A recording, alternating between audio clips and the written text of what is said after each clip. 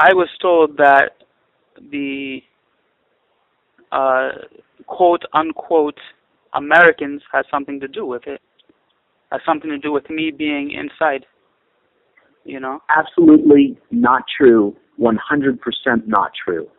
But I mean. Yeah. But I also wanna put some other things into perspective. Yeah. Mm-hmm. I want to put some other things into perspective too. Okay. Because people who told my people that were people very senior in Khartoum government, very senior in the government in Juba. Yeah. Mm-hmm. And then as well, I'm like, okay, first of all, here's my wife coming to visit me. You know what I'm saying? Mm-hmm. I hadn't seen her in a couple months.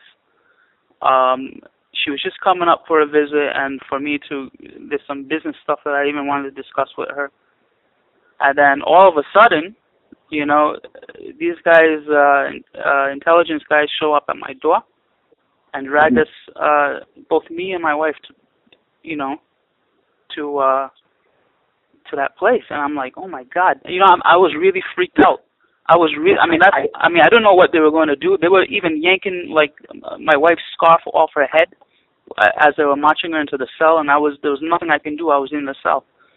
And let me just say this, and I understand that you were freaked out, and we were freaked out. Hearing that it happened, we had 100% nothing to do with that. And I'll tell you, we would never advocate and you know, something like that happening to an American. So I can tell you that we had absolutely nothing to do with that.